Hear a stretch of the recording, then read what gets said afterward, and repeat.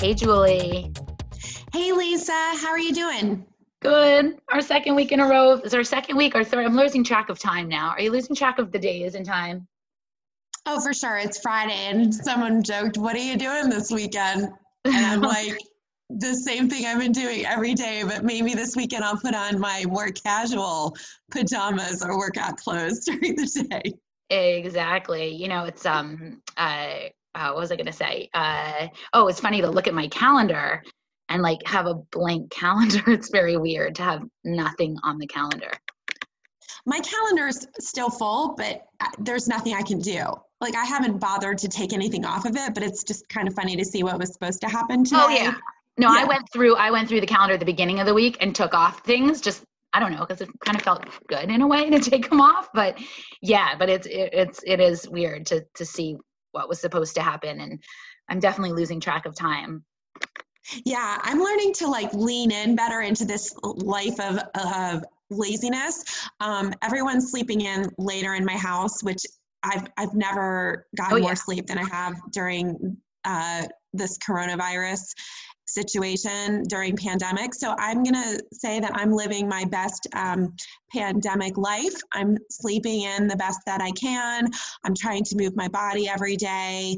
I'm trying to make sure that everybody in the house does something meaningful each day, including the things we need to do, but just something that brings, each person a little joy. And I'm trying to make sure that we just kind of keep a peaceful home. In Hebrew, we call it shalom bayit, where Yeah. if anyone is feeling testy or upset, I just try really hard to let everyone feel the feelings, but at the same time, get some separation and move to different parts of the house or get outside, of course, because this really potentially could be in each home, each subset, its own disaster if we don't manage it well. So I'm just trying really hard right now. That's my controllable that I can try and control, is how we're all doing in my family unit to maintain a peaceful home. The winner in our family is the dog.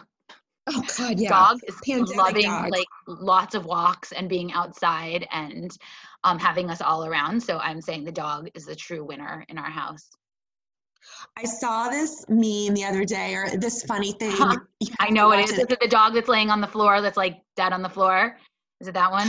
Okay, Oh, there's okay, it's that one, but there's another one. It's a dog. Actually not a meme. It's a video where the dog okay. is like saying all these expletives, and he's like, "Get get get the f out of my house! I'm so sick of you people. I want my life back where I have peace and quiet without you here." It's Oh, there so was funny. another funny one that has a dog. It's like talking like it's kind of animated and it's talking and it's like, I don't understand what this coronavirus is. And I don't understand like and it's funny about it kind of talks about it from a dog's perspective, but it's not as angry as the dog that wants everyone out of the house, but it's a funny one. So there are lots of funny things going around the internet and social media, which we've had more time to look at these days because that is our Yeah, social interaction. yeah, sorry to interrupt. I was going to say there's been a lot of humor, because that's the best way to cope when we're in difficult situations, is I think is peppering it with humor, and we've definitely seen a lot of that, and we've also seen a lot of pivots where people have taken their challenges and turned them into opportunities, and I think that is going to continue for quite some time. And I like to look at that from a human and business perspective to kind of see what people are doing during this difficult time to manage. So one example that we're seeing, and we're going to talk to Rachel Miller, our physical therapist, next about this, is so many healthcare practitioners are moving into telehealth, and that is their pivot, and it's actually working okay.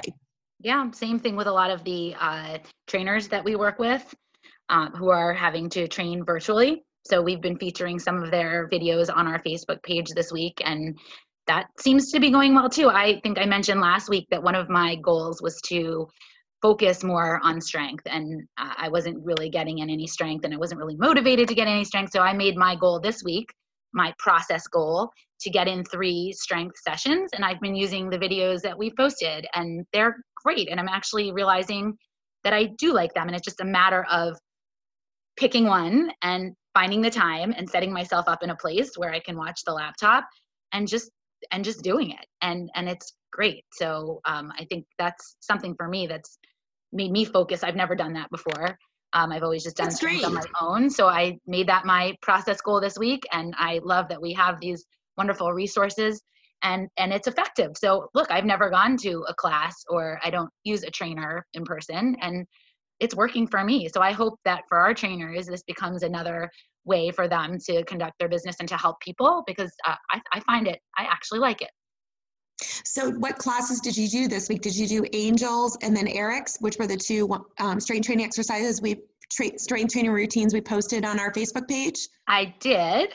And I also then did yesterday, one of our fellow Lululemon ambassadors, Tammy Carr-Dillman, has been doing videos every day and posting them. And I did one of hers yesterday. So oh, that's great. Just been, in one sense, at first I was like so overwhelmed because there are so many out there and there are so many talented, really good trainers that we respect and that we've worked with and that have some really great content. So I actually keep saving their videos to kind of put in the queue to do every few days.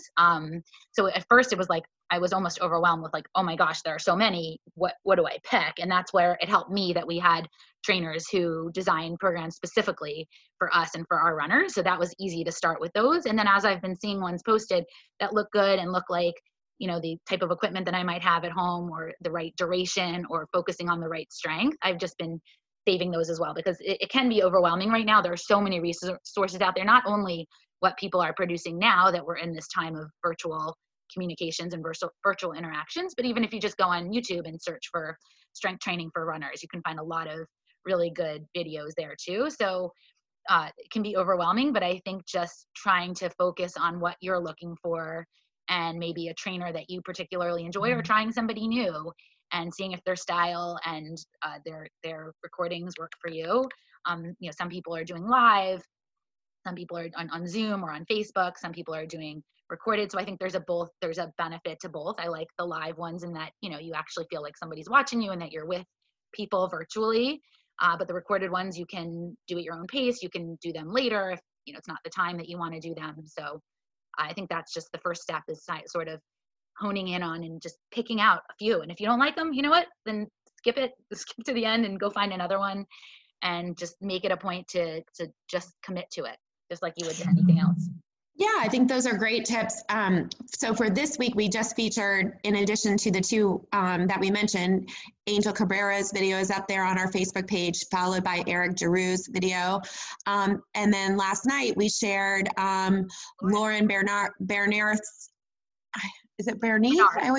Bernard. Lauren, sorry if we mispronounced your last name. She's a trainer with the gym Sunny and Lauren's, and she did a specific strength training video for Run Farther and Faster runners that we just threw up on our Facebook page last night. And Lauren, like the other two we mentioned, is a runner-friendly trainer. She's great. And I think if anyone were to take those 3 routines that we threw up over the past 2 weeks on our Facebook page and rotated those, they would be in great shape for supporting their running during this time and then carrying that through into race season when that occurs again. Yep, hers is next in my queue. So next time, sometime this weekend, I'll probably give hers a try. Yeah, I loved it. I did hers this morning and I really liked it. Didn't take long at all, and I felt like I got a really good workout. So yeah, and I agree. I think it's fun if it works out with timing to do some of the live Zoom classes, because you feel like you're getting some human contact and killing 2 birds with 1 stone when you're able to take a live class too. So I know Prime Fitness has a free community right now where they've got live classes, as does Tammy Carr-Dillman. So yep, Gold's Gym and Gold Fit. They do. Kelly Blaze, who's a trainer at the AstraZeneca Fitness Center where I teach cycle classes, has set up a Facebook page as well she's been putting workouts up there. I had done one of those earlier. So lots of different resources out there, and live or recorded to do after.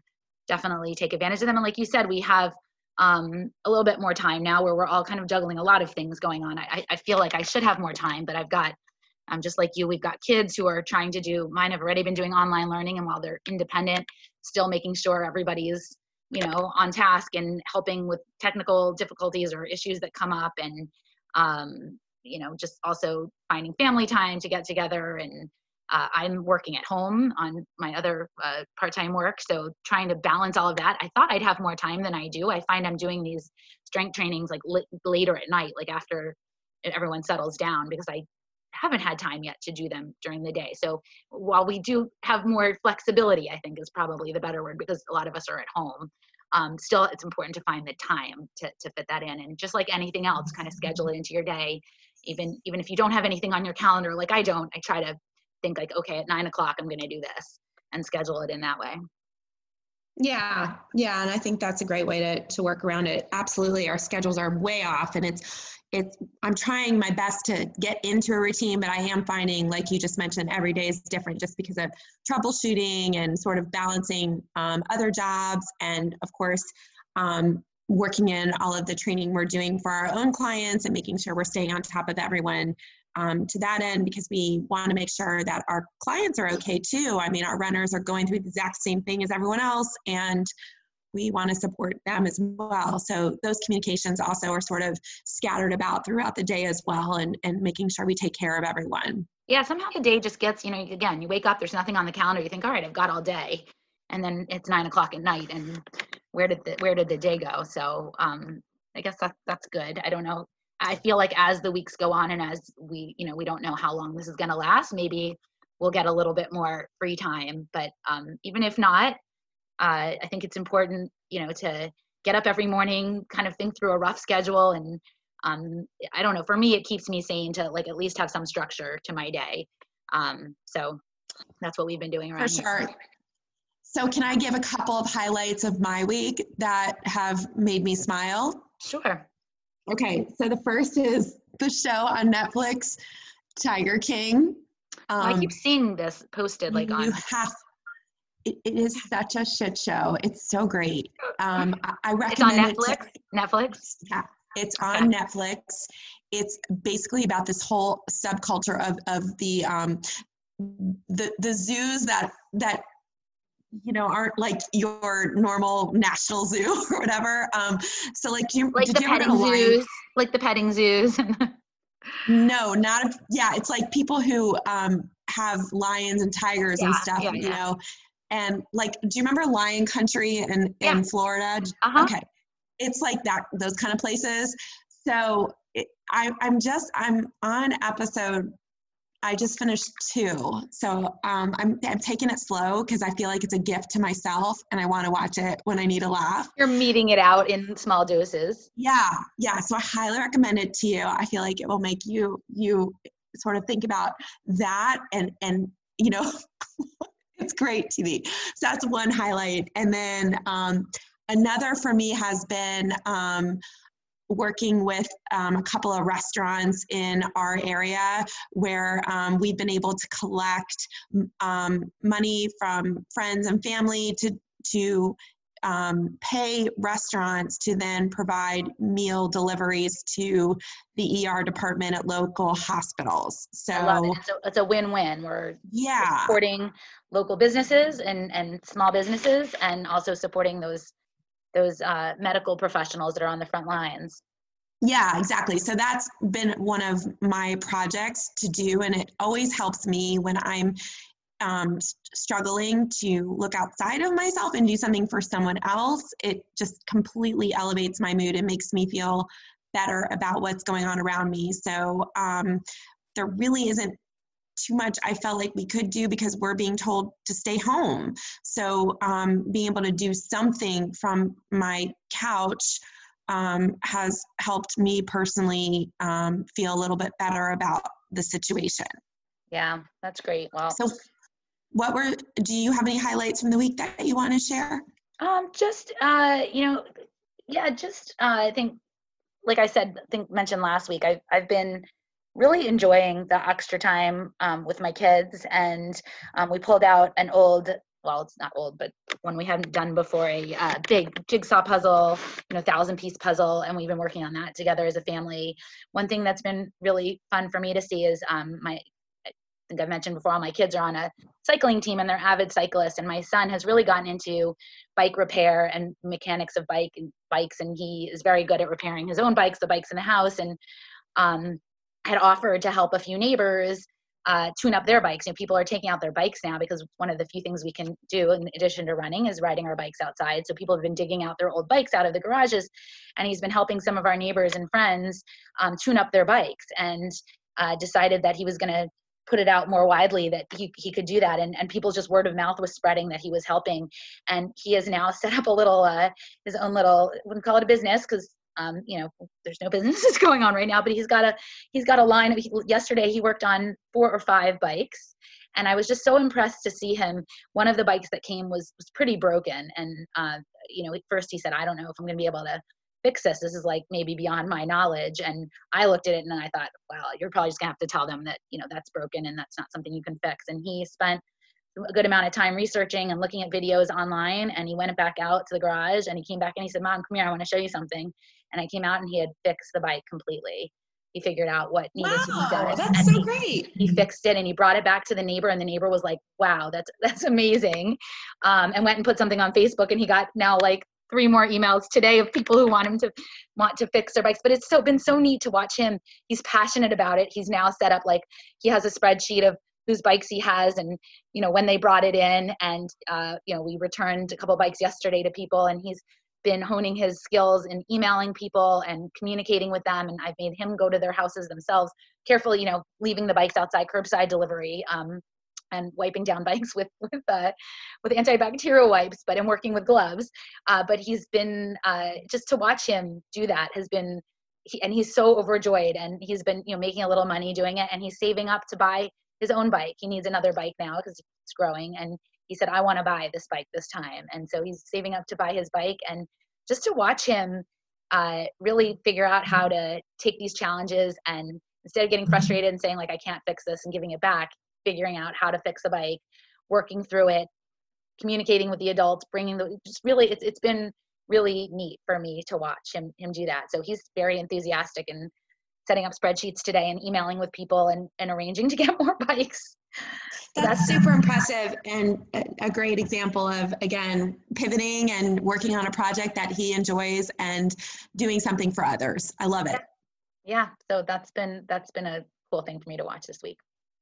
So, Lisa, I wanted, before we get into our guest today, who is our dear friend, Rachel Miller, the owner of ProAction Physical Therapy, someone we've talked about so much on our podcast. We're finally having her on.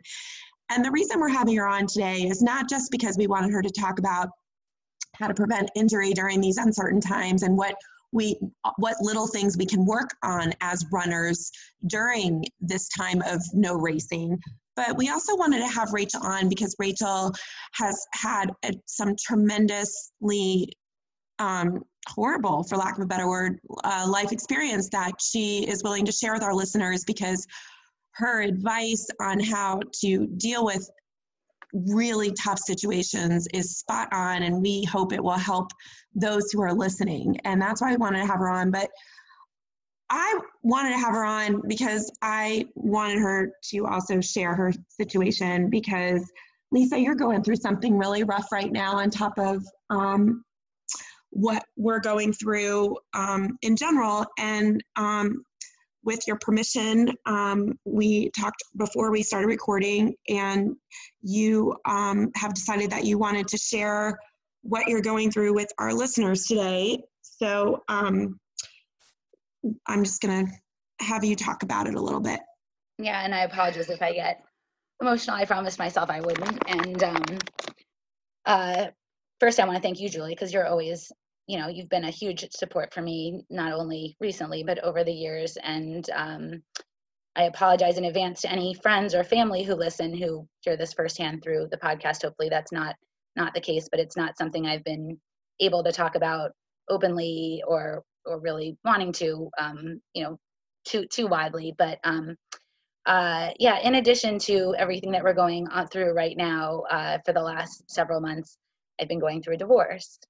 And it is not my choice or my wish or desire, but Dan has decided to leave, and he officially moved out of the house in the middle of all this. Not it was it's been several months in the works, but it just happened to be that the move out was in the midst of all of this. So yeah, it's been a very challenging few months, and has really made me not only have to lean on a lot of people and find support in our community, but also refocus and force myself to try to focus on the positives and the good. I have to be honest, having our runners to coach has been a huge help for me. I love focusing on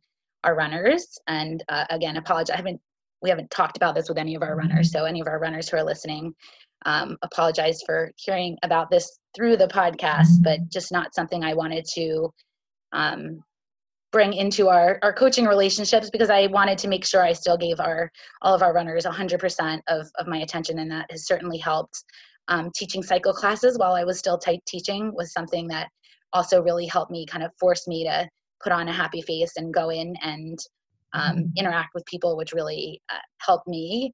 But it was one of the reasons we talked a little bit last week about my conflict feeling, teaching classes where we had a lot of not social distancing, and my feelings of conflict of teaching and having people in classes and really not being comfortable with people being in classes, but people were looking at me and thinking, well, why are you here teaching the class if this isn't what we should be doing? And unfortunately for me, I was in a position where teaching the classes for me is a small part of income that comes in, but an important part. And so it was really, I didn't have a choice but to go teach those classes. So it's just been a very challenging time, but also a time of gratitude. The support that I've gotten and my children and my family have received from you, Julie, from our community, from my neighbors, our family has been what has kept me going.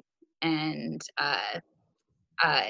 Rachel, who we're about to have on, is somebody who I've always looked to for inspiration and advice, and has always given me such great advice and guidance.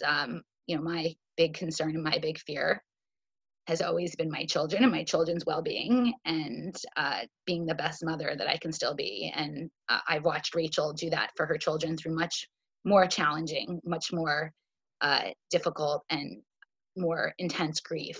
So she has been somebody who has really helped me focus on controlling the controllables, on trying to put some of the less positive parts of what's going on in our lives sort of aside in a box, and finding the bigger boxes of joy and gratitude, and taking a step back and looking at what's important and finding those good things in life. And so that's a reason I wanted to have Rachel on, because I just think she's been, in addition to being a resource for us and keeping our runners healthy and making us better coaches, she has made me, and I know you feel the same way, a better person. And her life experience and her advice on handling adversity, which we're all going through now, and whatever levels that we have, is really something that I think of all the podcasts we've done, and we've done many great ones and so much good advice from so many experts and so many generous people in our community who've spent time with us.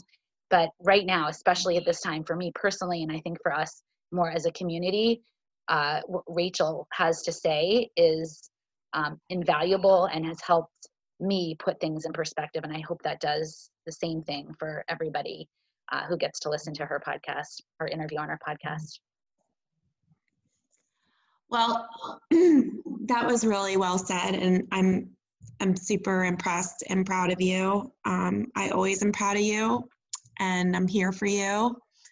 And I know that I'm in a long line of people who admire you for your strength, not, of course, your physical strength, but more importantly, your emotional strength. But never apologize for not sharing or anything, or apologizing if you ever feel like crying, or if you don't, whatever it is, no apologies, because you're doing great.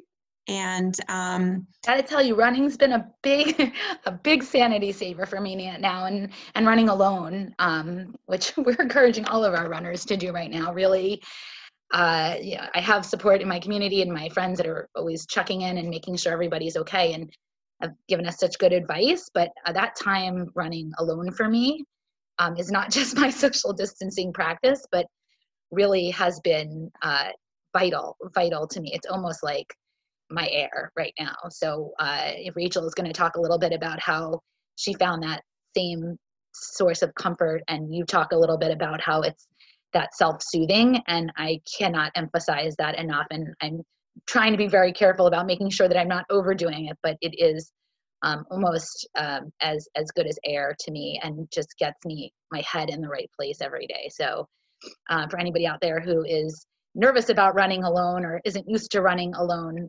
without their running buddies, which we're trying to put a little bit of some distance on right now, I would say get out and run by yourself, and don't be afraid. And I never run with music, or that's just me. I just don't run with music or podcast, just because I like to be with my thoughts, and that has definitely, like I said, been the air that I breathe these days. So definitely need my running these days.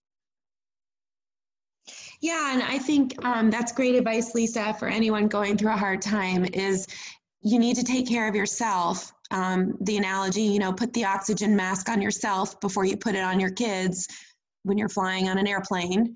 The same analogy goes in this case, where you need to do something for yourself so that you can be the best mom, coach, whatever it is, whatever role you need to do at that time, you can be. And you're doing that by finding the activity that for right now is soothing you.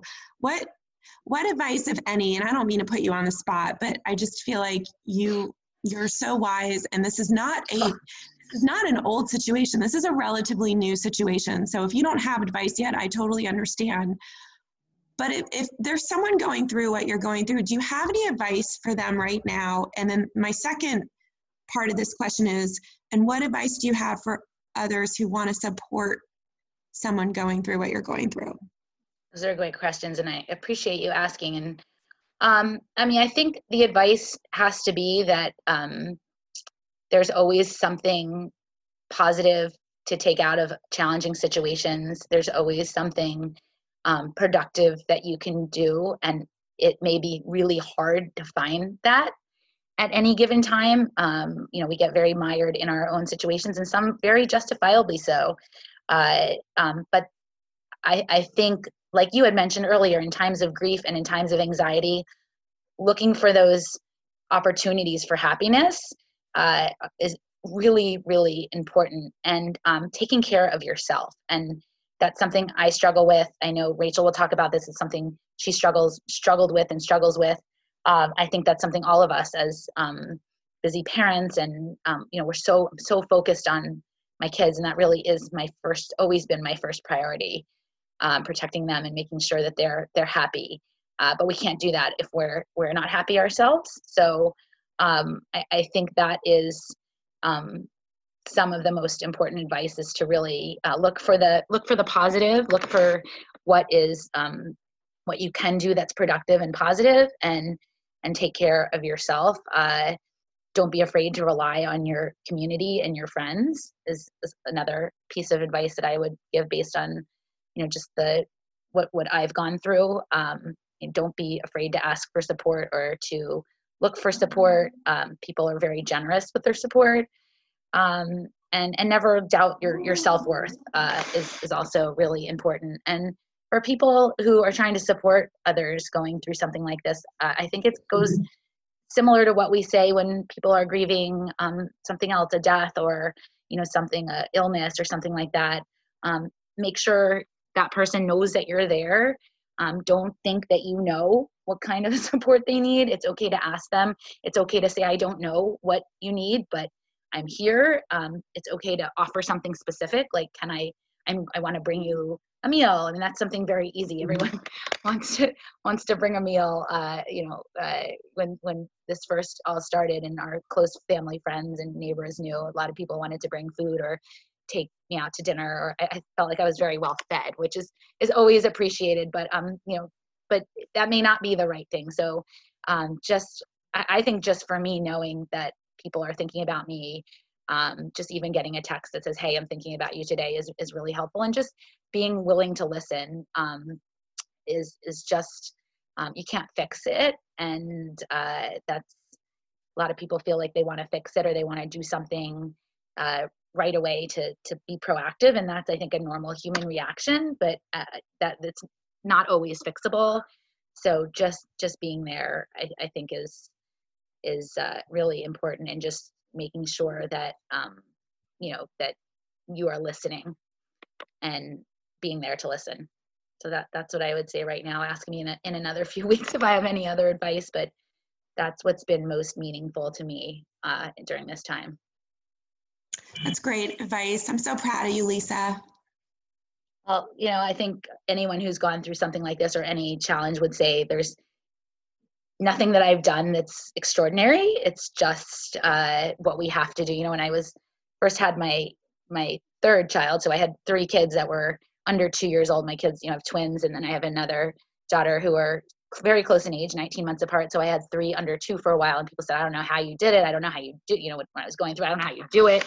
How did you do that? How did you survive? And you just do whatever you've been given. Like, you just have to, there's no choice really. We all have to keep moving forward. So there's really not a choice. And it's not, you don't know how strong you are, what you're capable of, until you're put to that challenge. But just like what we're going through right now, I feel like we're all going to come out stronger.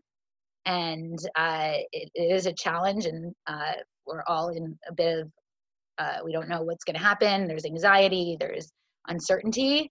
But one thing I'm pretty sure of is that we will keep moving forward, because we don't really have a choice. And how you move forward is up to you. So it's also really something else that I've learned is it's really your perspective and your experience in the situation is in your control.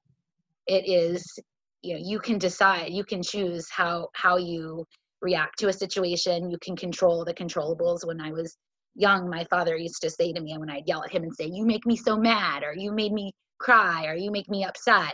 And he would say, I didn't make you do that. You chose.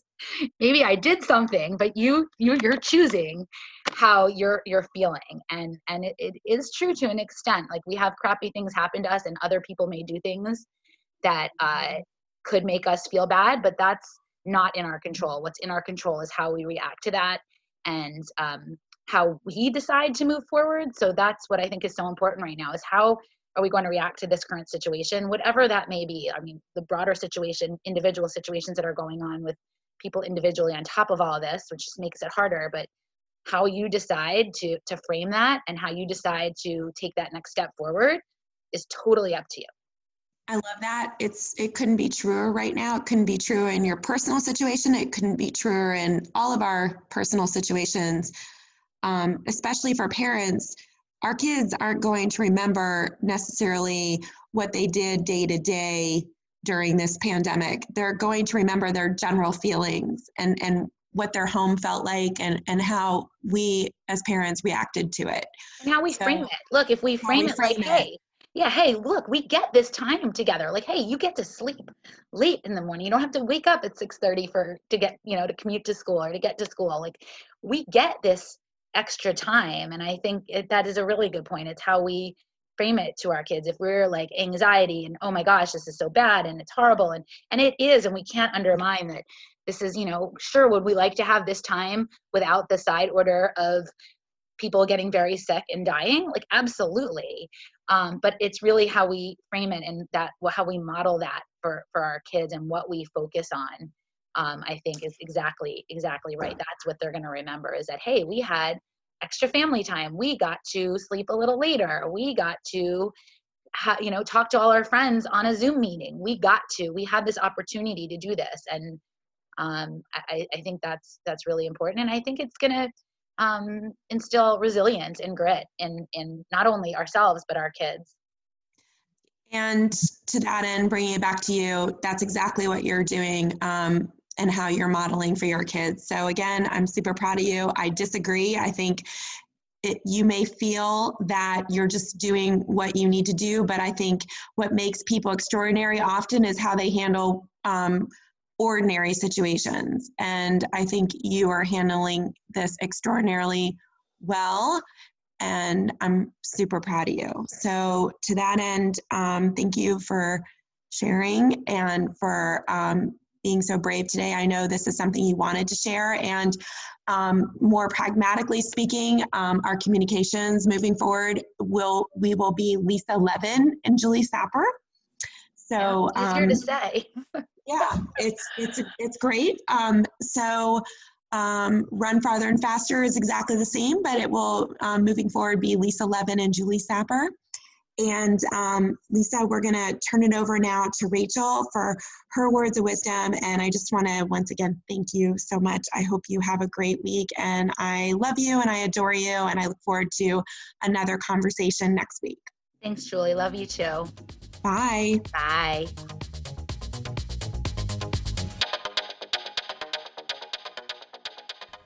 We are so excited to welcome to the Run Farther and Faster podcast today our dear friend and physical therapist, Rachel Miller.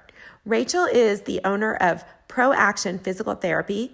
She is a certified running coach and specializes in the treatment of running injuries and prevention techniques. Rachel has been named a top physical therapist in the Washington, D.C. area for a number of years by Run Washington magazine. As a runner herself, Rachel is very involved in the running community. Each year, she delivers numerous lectures to various local running groups and has volunteered and is currently the medical coordinator for the Credit Union Cherry Blossom 10-mile run. Rachel is coming on our podcast today to not only talk about what we can be doing as runners during this unprecedented time, but she's also coming on to share her life story and what she's learned about dealing with difficult situations. We are grateful that Rachel decided to share her story with our listeners, and we know that you will get a lot out of this episode. Thank you so much, Rachel, for coming on the podcast today. Rachel Miller, welcome to the Run Farther and Faster podcast. Thank you for having me, Lisa and Julie. You're so welcome. We wanted to have you on, Rachel, because not only are you our favorite physical therapist and absolutely, in our opinion, the top physical therapist in the DC area, but you also have a very intimate perspective as to how to deal with challenging and uncertain situations. So for both reasons, we wanted to have you on the podcast today to talk with you a little bit about how to tackle uncertain situations, and also, as a physical therapist, how we should be approaching our running during this time period when we have the gift of time to work on the little things. I'd be happy to talk about all of that, because I think a lot of my experiences certainly do apply to times of stress and challenges and even feelings of grief. So it can be interpreted in a lot of different ways. That's right. So why don't we start off by asking you, Rachel, before we talk about your experience as a physical therapist and all you do for our community, could you share with our listeners a little bit about yourself and why we asked you to come on the podcast today? Sure. So I know both of you, I've known you for many years, and both of you have known me and my family. And my husband, Howard Miller, was diagnosed with colon cancer. He was 44 years old, and he was diagnosed with colon cancer out of the blue. He had no family history back in 2011. And we went through 7+ years of treatments and being declared no evidence of disease, and then more treatments. And he unfortunately passed away on November 11th of 2018. So we both knew Howard, and he was an amazing man, and his tenacity and your family's tenacity during this time was inspiring for so many people in our community. And I would just ask you to walk through how did your family deal with basically almost a decade of uncertainty and challenging times? How did you balance that? And you're a mom, you had young kids through this. Talk to our listeners and tell us how you were able to live through that time and have moments of happiness and what you did. Okay, I'd be happy to. So my kids, my son Justin was 6 and Emily was 9 years old. So it makes me sad to know that, especially with Justin, that he basically knew Howard as just pretty much being sick, most of Justin's life. But I always had the opinion of, you know what, okay, what's the next step? What do we have to focus on? So with Howard being sick, I had to make sure he was taken care of. I had to make sure my kids were taken care of. And to be honest, I didn't think about me per se of taking care of me, but what I knew I did once he got the diagnosis, I told him I need to buy a treadmill because if I'm going to be able to take care of everybody else, I just need my running. And I knew I had to be home because my kids were young. And if I could just get on the treadmill before everybody woke up, that would make me have a better day and be better to share any energy I had with them. So that's what I tried to do for myself without, I think, really knowing I was doing it for myself. I just knew deep down I needed to get a treadmill. So what we did was, when I think of uncertain times, I thought of short goals or short term. I thought of day to day. Sometimes it was hour to hour, where I just thought, okay, this is what we need to do today to get through the day. And that's what I did. And I think that's how I got through all of those years. By also, and I've said this so many times, it takes a village. And it wasn't just me taking care of everyone. It was also my friends, and I call them my family because I'm from New York and my family's up in New York. But my neighborhood friends really stepped up when I needed them, and that helped with the overall stress of everything. How were you able to, when you were going hour by hour and day to day, how were you able to manage that, but also find moments of joy? Because I know during that time you experienced many moments of joy and you allowed yourself to do that. Talk to us, as many of us are in this really uncertain situation, and share some tips you may have as to how to go about that. So this is what I told my kids, and maybe I learned from just being a mom and telling them, and then I thought, oh, maybe I should do this for myself too, is I told them every day, look for one thing that will make you happy. Maybe it's seeing a friend. Maybe it's going out for ice cream tonight. Maybe it is accomplishing something like putting a puzzle together. And at night, what I always did with especially my daughter, Emily, is we always went over what good thing happened today. And it was really important for me to show them that every day has something good in it. I'm sorry if I'm going to get a little emotional, but every day has something good in it. And it's really hard to find, especially when, in my situation, when Howard is laying in bed and can't get out for many days. And you're like, what good is in this day? You know what? There is always something good. Maybe I didn't have the energy to go out for the run I wanted to go out, but you know what? I got on the elliptical for 10 minutes and that was my joy for the day. So I just tried to break it down to one thing a day to focus on that I could look forward to, even if the rest of the day was going to be crappy and you knew it. Love that so much, Rachel. I think that's something that, especially now with, what everyone's going through, the anxiety, the uncertainty, while it's certainly not on the same level of what you've gone through, something that people can take away and look for the small good in every day. What can you tell us a little bit about the time, in the last year and a half, how you've now moved forward and managed to help your kids move forward, and what you've taken away from that that's helped you get to where you are today? Sure. It's very much open communication. We were always very open with the kids about what's going on. I wouldn't say we were honest, but once in a while I sugarcoated things because I wanted them to know what was going on, but to not be scared. Well, after he passed away, there was no avoiding the obvious. There's a huge hole in our hearts and in our family, but the key is sticking together. And honestly, I ran more than I've ever run afterwards. And then I realized, ooh, my knee is starting to hurt. Oh, my hip is starting to hurt. And that brought me back a little bit to reality of, okay, I need a better way of managing myself, because if I just went full force every day, there would come a time where I wouldn't be able to because I'd be hurt. And I think it does. I told the kids this too. We've been through hell. and right, I mean, our family has. However, everyone has their own challenges. And if you can just make sure you don't overdo it, but structure your life and look at the positive, it's always there. And right now, what I see from my runners, from the people I treat, a lot of runners have, they run because they love the social aspect of it, right? You run with groups. You can't wait to meet your friends at the track. And we can't do that now. So it's a kind of a grieving process as well. And so I do find there's similarities, though, of course, it's different in terms of the gravity of it. But, you know, everyone has things that affect them very deeply that maybe other people don't understand.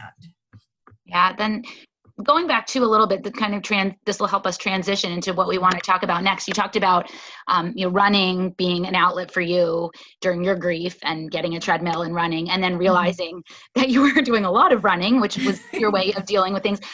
I think what we've seen with our runners and just people in general right now, it's one of the few options we have to get out and run, and we don't have a lot of other options, and a lot of people are dealing with a lot of anxiety and stress, and we've been running a lot. So let's talk a little bit about that and transition into how runners, you as an expert, not only an expert in physical therapy and injury prevention, but also as an expert in somebody who really has firsthand experience with dealing with grief through exercise and through running, how we can make sure that ourselves as runners and our runners that we coach and anyone who's starting to run or taking up running again, how we can stay both mentally and physically healthy, like that balance between getting out and running and being in the fresh air and getting out anxiety and frustration in our runs, and also avoiding injury so that we can keep running forever, however long as we need to or want to. Well, it's as you said, Lisa, it's a balance. So when you look at what you want to do to help relieve your stress, and, for me, it's a go-to of I'm going to run. But I think if you can try to broaden that topic of running, and you have to break it down to, well, what helps my running? Well, it's strengthening. Well, it may be speed work. Well, it's stretching. It's rest. So it's cross training. So I think if runners now, I'm afraid, I even spoke to a runner because I'm doing some telehealth, and I spoke to a runner who tells me he's running 5 miles every day, 6 days a week with his long run of 15 miles. And now his foot's really hurting him. And he doesn't want to stop running. And I understand that. But it's all about then modifying. And I do recommend people turn to professionals and coaches like you, because it's about structure. If you just run every day the same thing, it's that repetitiveness that's going to lead to injury, and then you're not going to be able to run. But if you can have a program that says, okay, on Monday, Wednesday, Friday, I'm running this, and on these other days, I'm doing this, and then on this other day, I'm going to rest or do this, I think if you have yourself a plan, you'll be able to continue to get the joy of running, but also keep yourself strong. Like now, a lot of people aren't working as much, or they're working from home. It's a great time to strengthen. So I think you can fill in the holes a little bit now that you have more time. It's a great time to sleep. Let's talk about sleep, because let's talk about sleep. Talk about sleep from a perspective of your perspective as a physical therapist that treats runners and injured runners, as well as you're also a running coach and you also have life experience. So talk to us about sleep and the importance. So I'm going to first talk about life experience. So a lot of people honestly don't know this, but when Howard was sick, there were times that, I just couldn't sleep, which is probably pretty obvious. But sometimes I'd be up at 3 a.m. I'd be like, what can I do? What can I do that's positive? And you know what? I'd get on the treadmill. And I don't recommend that for everyone because, okay, that really just is disruptive because I should be sleeping. But you know what? Once in a while, that's what my body needed. And I caught up on sleep later. So when you're going through something that's really painful, it's okay to pepper it in at times that you're not used to, but you have to make sure that you make up for it with rest. So for now, when people aren't sleeping well, because I'm certainly not, because of all the trying times that we have, is if you can get sleep and even take naps. I'm a big believer of taking short naps that won't interrupt your sleep. Sleep is so important for recovery. It's important for your health. So I think that goes by the wayside too, especially when you're training. Like people are training for Boston, right? And you have your training schedule and you want to stick to it, but sometimes you sacrifice sleep for that. now hopefully people will realize that sleep is just as important as other things like nutrition and strengthening, and will consider it kind of on the same level of what you need. And what about, you touched on this for a second, but what about stress, the effect of stress? And all of us are under, varying degrees of stress right now. And so what about the effect of stress? How does that play into our training and our recovery? Well, stress very much, obviously, it does lower the immune system. So I'm not saying that you're more apt in the past. I would say you are more apt to get colds if you don't have sleep, because it will affect your stress levels and your immune system. It also affects your muscle recovery. People don't realize that. You don't get enough sleep. Sleep is when your body recovers. Sleep is when your muscles get stronger and your bones get stronger. If you don't have that, then you're running on a weakened system. So one thing I also tell my runners is you should know your resting heart rate. So if you know your resting heart rate, when you wake up in the morning, take your heart rate before you get out of bed. If it is 10 beats higher than your normal resting heart rate, that's an indication that your body is fighting something. Maybe it's a little cold. Maybe it's just really terrible allergies. But that should be an indication that, what was I going to do today? Was I going to do a really hard speed workout? Maybe I need to back it off and make it an easy run. And that's when you guys come into play, right? You as coaches can help them recognize when they may need to stray from their training schedule. Yeah, I want to go back to something though before we talk about training schedules and days to run, and that is your comment about how you would sometimes deal with your insomnia by running on the treadmill. First of all, I think listening to you talk, I have to comment, you're my hero. Like when I think about what you went through and how you were able to parent and run a business and all the things you've done and continue to do, your strength is amazing to me. And I just want to give you props. And I know you're very humble, so you can just laugh it off, but I just want to say that. I can laugh it off a little bit, but I appreciate you saying that. I guess just my way of dealing with things is just to compartmentalize and say, okay, I just need to focus on this. And now I need to focus on this. I think if everyone can try to step back and with all the stress going on, focus on one thing, it really pares it down to something that's manageable. If I looked at the big picture with Howard, I wouldn't be able to deal with everything. But what I looked at was, okay, what's the next treatment? This didn't work. What am I going to research for the next treatment? Oh, he's feeling good today. Let's go out for a walk. It's more breaking it down into more manageable stresses, even though the big stress is still there in an underlying manner. Does that make sense? Yes, that is great advice, especially when you aren't sure about a timeline. And I think that's terrific advice to break things down into segments and tackle each segment separately and figure out what you can do. Sort of like the phrase we've used a lot over the past few weeks, trying to manage and control the controllables. And that's huge. And that's what I've told people when they ask, how did I do it? Honestly, anyone would do the same thing in my position, which is you just put everything into what you need to, right? I wanted to put everything into trying to find a cure. And then I realized, you know what, there is no cure right now. And I had to tell the kids that, but you know what we can do? We can make it a manageable disease. And we did that for 4 years after he was diagnosed with stage 4. Originally, he was diagnosed with stage 3. And you're thinking, oh, good, stage 3, that's not all over the body.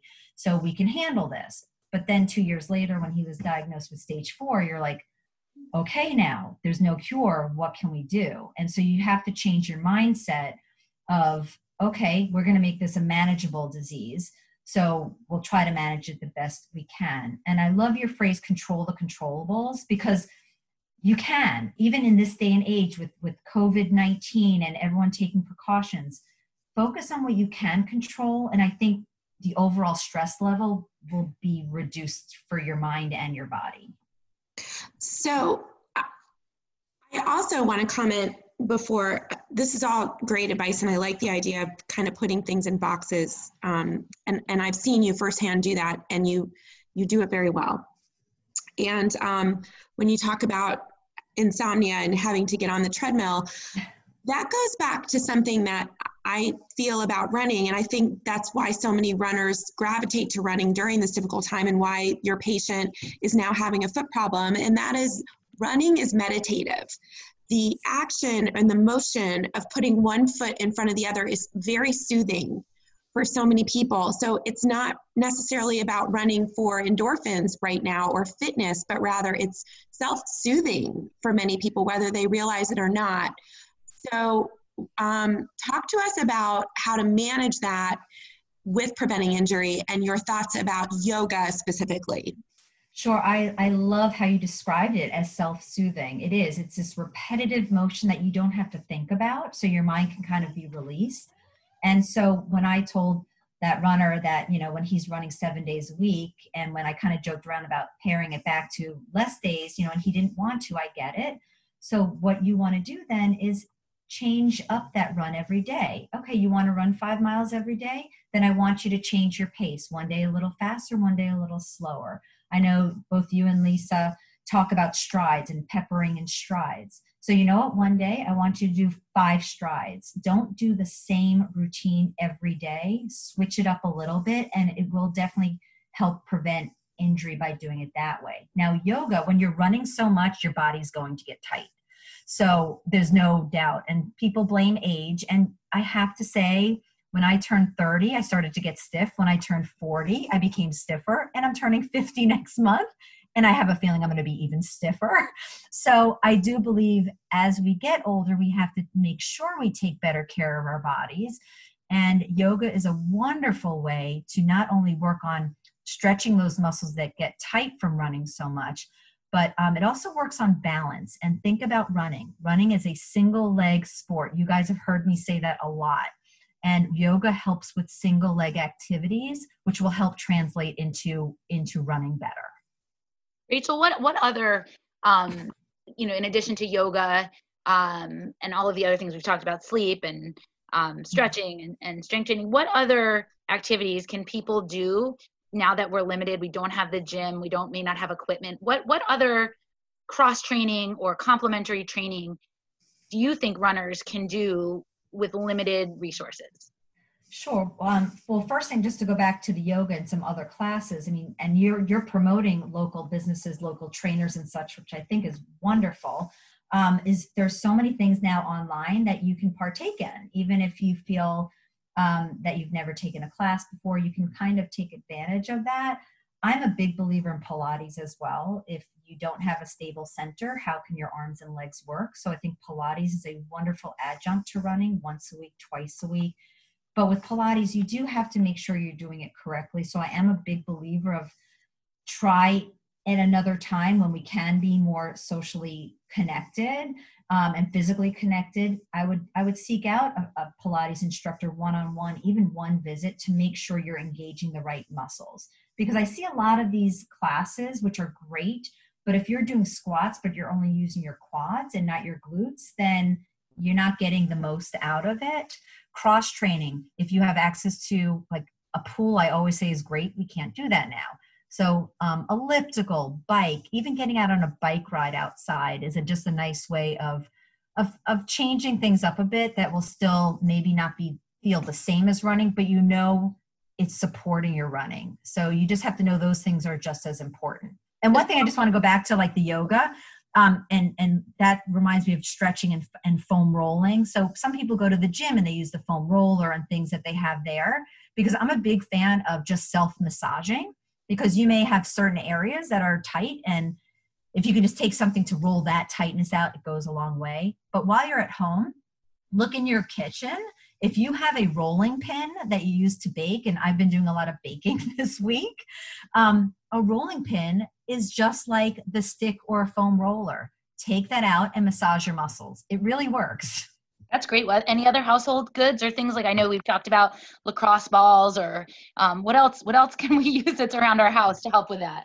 I love golf balls, rolling your foot over a golf ball. I love a tennis ball, where if you're lying on your stomach and you place a tennis ball on your quads, like on the front part of, like, just above your knee, and you're bending your knee, it's like a self massage to that area. Rolling over a tennis ball, using your fingers it's great if you can take your fingers and just massage around the area that's tight or tender. It really goes a long way.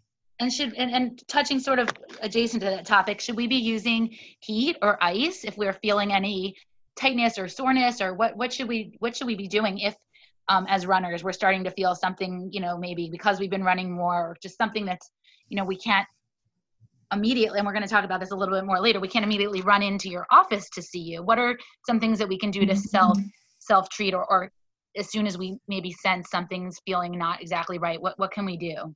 Well, that's a great question. And I give a lot of talks to different running groups through the years. And I do that because most injuries are preventable if you just recognize what it is and what to do about it. So I used to always say ice, ice, ice. Ice is your best friend. But there is new research that shows that heat could be better than ice because heat promotes blood flow and healing. Ice shunts blood flow, but that's why it's good for inflammation. So I'm going to say, if you have specific inflammation, say you run and you step on a rock and you sprain your ankle and it swells up, that's a great time to use ice for the first 48 to 72 hours. If something is hot, red, and swollen, I believe ice is the best thing, and elevate it. It's rest, ice, compression, and elevation.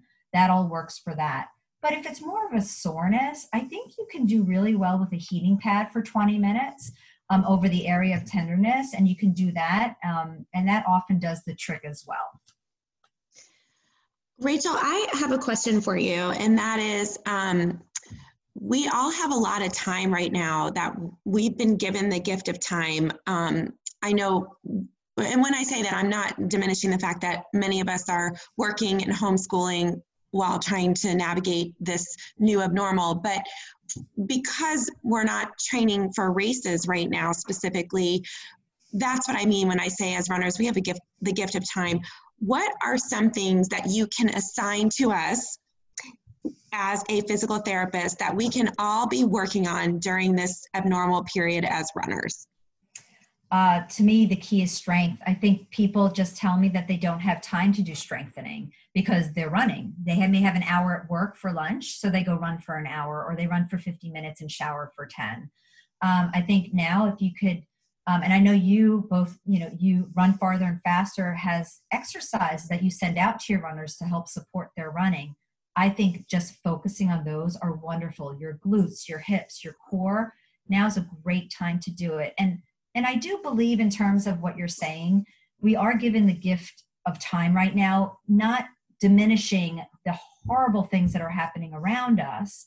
But again, look at, well, okay, this is all happening. What can I do one positive thing for myself? And as a runner, I think if you could gift yourself the time to even take 15 minutes to strengthen your body and do some even standing single leg exercises, like step ups, standing up and doing leg raises out to the side, mini lunges, not deep lunges, but just very mini lunges. Those exercises will help support your running and probably help make you feel good too. Now, is that different? Do you have any exercises specifically that you recommend for mobility? Because that's something also I know you focus on heavily as a physical therapist, in addition to strengthening, also being able to move in different planes. Yes, I do focus a lot on that too. So one thing I know you give your runners too is I really love dynamic drills. And it's not just high knees and kicking your knees up in skips, but I know it's also really good to work on sidestepping, to work on, people call it karaoke or braiding, or grapevine, where you're putting one leg in front of the other, in the front and in the back. So if you can make sure that you're addressing different planes. If you're standing on one leg to do an exercise, maybe reach back to the opposite side so you're getting a little rotation. Because when you run, like as a physical therapist, I'm like a biomechanist in a sense. You think of biomechanics. When you run, you think you're running in a straight line, right? So you are, or you should be, even though sometimes you see people running with their arms going and sideways when your leg's going straight. But what you want to do is what you want to understand. And I think as a runner, you just won't understand unless you're maybe a physical therapist, is you have muscles deep down in your joints, like your hips, that control the little minute rotation that occurs at each joint. So you may not know what's happening, but you need those muscles to be strong. to be able to control all those minute motions while you're running, so the larger muscle groups don't have to work so hard. That's great advice. Is there anything you can think of that we shouldn't be doing right now? In terms of exercise or running generally? Anything generally as a physical therapist while we're in this unique situation, is there anything that you would say, please don't do that right now? Yes. In the ideal world, I'd say, please don't run every day. But if you mentally feel like you have to, then as we said before, you need to switch up the type of run it is, how long it is, how short it is. You can't make every run a hard run. You can't. You need to follow a hard run, which I define as a faster run, hill work, a long run. You have to follow it by an easier day. Even gift yourself a day of rest. It's okay to do that.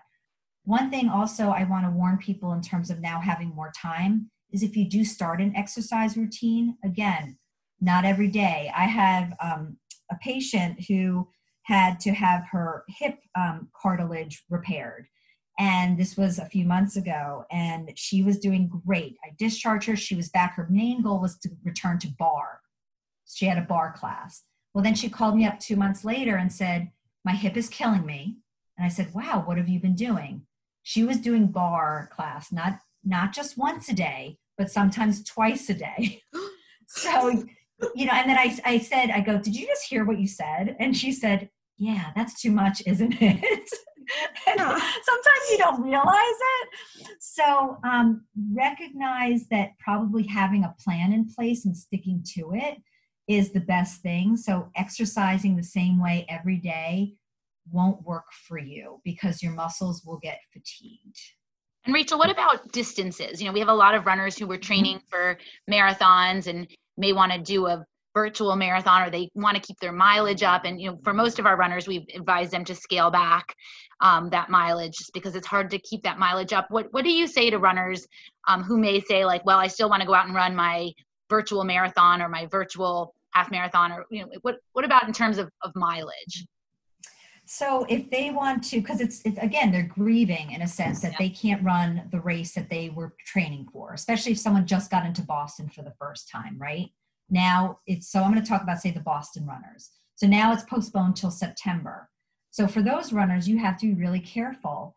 There's something called periodization where your training should be varied through the year, where you have a kind of a preseason and then like in season and then a postseason type of recovery. So if you're training for a race that you know is going to be in September, be careful about running hard now. You need to probably scale back and then focus on a training program that you give them specifically for that future race.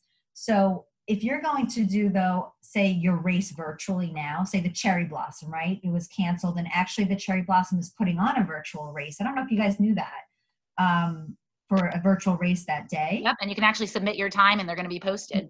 Yeah, exactly. So I'm okay with you continuing with your training. However, you have to make sure that you recover from that training. So you have to figure out your goals. Your goals can't be, I'm going to do this virtual 10 miler, but then I'm going to do 2 weeks later a marathon. You have, your virtual is really real. So you really have to schedule your training around recovery as well as in-season training, which you guys are great at. Your runners have to still counts. I'm sorry?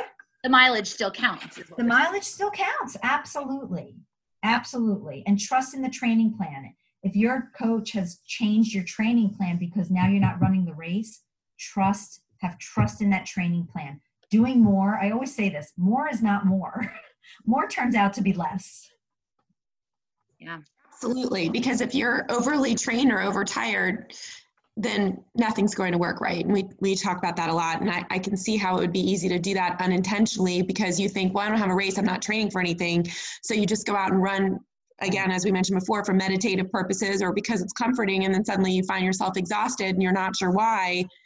It may be a result of just not putting a lot of thought into it. So by you sort of sharing your thoughts on the little things we can do, we can replace at least 1 or 2 days of running with some strength and mobility work without a run as well. Exactly. I mean, my ideal, well, everyone is different, right? So if you're a recreational runner, I still believe you should probably be running 3 or 4 days a week. If you don't have a race or anything in mind, then maybe cross train a day or two and make sure you're doing 3 days of strengthening and stretching as well. Now, there are more experienced runners out there who know their body, but that doesn't mean you're strong enough to be able to tolerate running more and more and doing that over a month's time and not breaking down. So you have to realize your limits or turn to a coach that can help you recognize your limits. So Rachel, for those who don't have the benefit of living in the DC area to see you, what do you think people should look for when looking for a runner-friendly physical therapist? Well, you can certainly read what's out there on the internet, but that always scares me. I always tell people, you can't believe, this, you can't believe what you read on the internet. A lot of it is word of mouth. It's so interesting. I had a runner come, honestly, who drove 3.5 hours to see me last month because she couldn't find a physical therapist around her in Pennsylvania. And she spoke to a friend who lived in Virginia who recommended me. So a lot of it is word of mouth and asking your friends, and maybe on these listservs like Montgomery County Road Runners Club. You want to ask people's experiences with other, with healthcare professionals. And certainly if you're injured, you need to go to someone who understands runners. So right now we're also implementing telehealth since my clinic can't be open right now. And finding someone that you can videotape with where I can see what exercises they're doing. They can even show me the wear pattern on their shoe. I can talk about their training program. There's a lot that can be done remotely to help people. Talk to us a little bit about what you've done now in your practice, what kind of the evolution throughout the last couple of weeks of what you've done and where you are right now in terms of treating patients. Sure. So it's, we saw it coming even 6 weeks ago. So even 6 weeks ago, I tried to order, say, masks, and everything's on back order. Thank goodness I ordered enough Purell, so we're fine. But the evolution has been, you know what? We need to respect the social and physical distancing. And I was seeing, last week we saw, 2 weeks ago, we did see patients, and there were patients I called up who I felt maybe were more susceptible. They were older. They were living with someone who had medical issues. And I would tell them, I don't think you should come in. And they would tell me, I want to come in.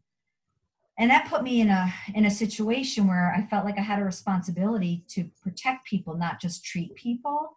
So I decided this week that we wouldn't see anyone in the clinic, which is many people are in this situation. You're hit financially, right? You have a staff that you want to help support, but you're now not seeing people. So we implemented telehealth where people can email us or call us and we can send you a link. It takes honestly just a few seconds and you click into it it's like a Zoom and you set up an appointment. A lot of insurances cover it and some do not, but it's a nice alternative when you can't be in the office and have your hands on someone. So are you accepting new patients with this new program? For now, anyone theoretically who lives anywhere could reach out to you. Are you willing to talk with people who are not currently within your practice, or is this just for current patients? No, that's a great question, and thank you for clarifying it. It's for current patients and it's for new patients. We are happy to talk to anyone from around the country, around the world, who needs help with any injury they're having, whether it's running or non-running related. And we set up a meeting, and it's usually it could be anywhere from 45 minutes, maybe to an hour, because I like to talk to people and find out their history, what drove them to get to where they are today, and then be able to help them from there. So it is open to anyone. And I wouldn't want to practice only this way because I like having my hands on people. But in this situation, in this day and time, when you don't know how many weeks we're going to be like this, it's a great alternative to actually going into someone's office. And how would our listeners get in touch with you and find out more about this and set up an appointment if they wanted to do that? That's great. Even though we're not in the office right now, next week we are going to see more urgent care. I'm going to say we are considered essential workers in the state of Maryland. So I have some patients who just had total shoulder replacement or had Achilles repair, that we're going to see a couple of those. But for everyone else, what I would say is you can email us at info@proactionpt.com, or you can call us at 301-881-CARE, C-A-R-E, or it's 2273. And my staff checks all messages, and we would get back to you very, very quickly. Okay, so we'll put that in the show notes. Yeah, we'll put that in. Thanks. So a runner right now who maybe is, just starting to feel something, that would be it sounds to me like it would be a great way to check in with you without having to make an appointment and come in physically. It would be a great way to get some face-to-face time and be able to go over what's going on and get a sense of what they might be able to do to make sure it doesn't turn into a larger injury or more serious injury. So I love people like that. So people who never had the time to do as many runs as they wanted to. Like I've had runners who are like, you know what, I can only run once a week, but now they can run more. That is the perfect time to talk to someone like me to go over, okay, what should you be doing? What shouldn't you be doing? Let's talk about risks of injury or signs of injury and what you can do about it. It's a perfect time before you really start a training program to get all the information you need. And as an example, actually, I just 2 days ago, I had a virtual telehealth visit with a new mom. She's an Ironman, and she just had a baby a month ago, and she wants to get back safely into running and into training. So I just spent an hour with her talking about what she's been doing, what she can be doing, and what she should be doing. And it was a great visit. And do you follow up with the after Yes. the telehealth with like written exercises or a follow-up? Yes, I can email exercises to them. What I've been doing is I email what I've demonstrated to them, because I can demonstrate to them and then I want them to show me what they're doing, and then I'll send them a copy of everything that we just went over. I also I'm a communicator. I love to follow up with people. So I tell them if I don't hear from them in a week or two, they're going to be hearing from me. I want to know how their exercises are going. I want to know how their running is going. I want to know if they're running into any issues, any questions. So there's always a follow-up. And that's what makes you so good, Rachel.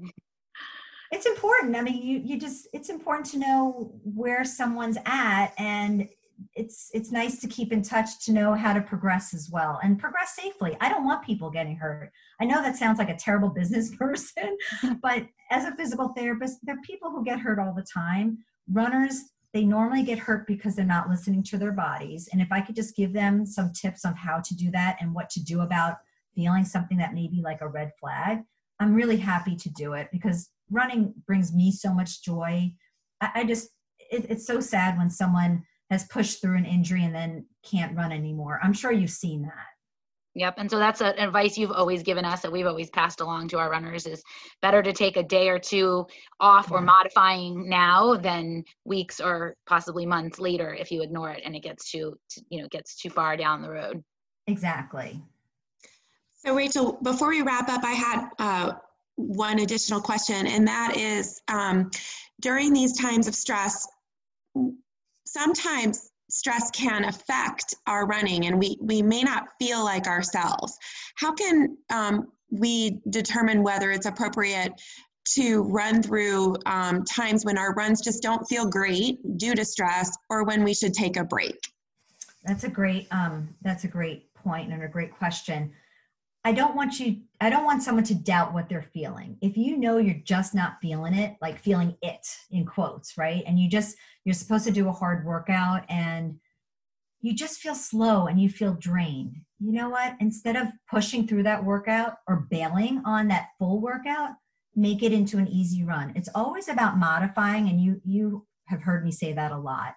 Listen to your body. If you know deep down, like you're just not feeling right or you did not get sleep, doing a hard run or what you plan to do, but your gut is saying, maybe I shouldn't do it, is not going to help you in the long run. What's going to happen is you may get through that one, but the next day you're going to be feeling it and you may not be able to run.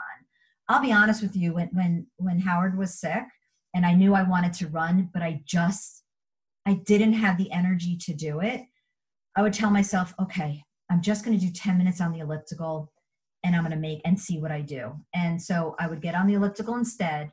And it wasn't the same as running, but I still felt good about what I was doing. So there's always an alternative to that, and you need to listen to to that gut saying, this isn't going to be a great run, just change it up a little bit. It's great advice. Well, I think we're going to close out there and thank you for your candor and for sharing your personal experience. We are constantly in awe of you and so proud of you, Rachel, and we're so lucky to have you as a friend and a resource. Well, thank you. And I am very lucky to have both of you in my life, and also to know that I'm sending people to coaches who understand what it means to create a program personally for someone and to modify it when is needed, because it is really all about modifying it and tailoring a program to what someone can do. Well, so much of what we pass along to our runners and how we keep our runners healthy, we've learned from you. So, huge mutual respect and appreciation for everything you do. And I feel like we always have a partnership where we help our runners because of our partnership. So really, we appreciate you spending the time with us today to share not only your professional expertise, but your lessons that you've learned and everything you've demonstrated through the way you live your life.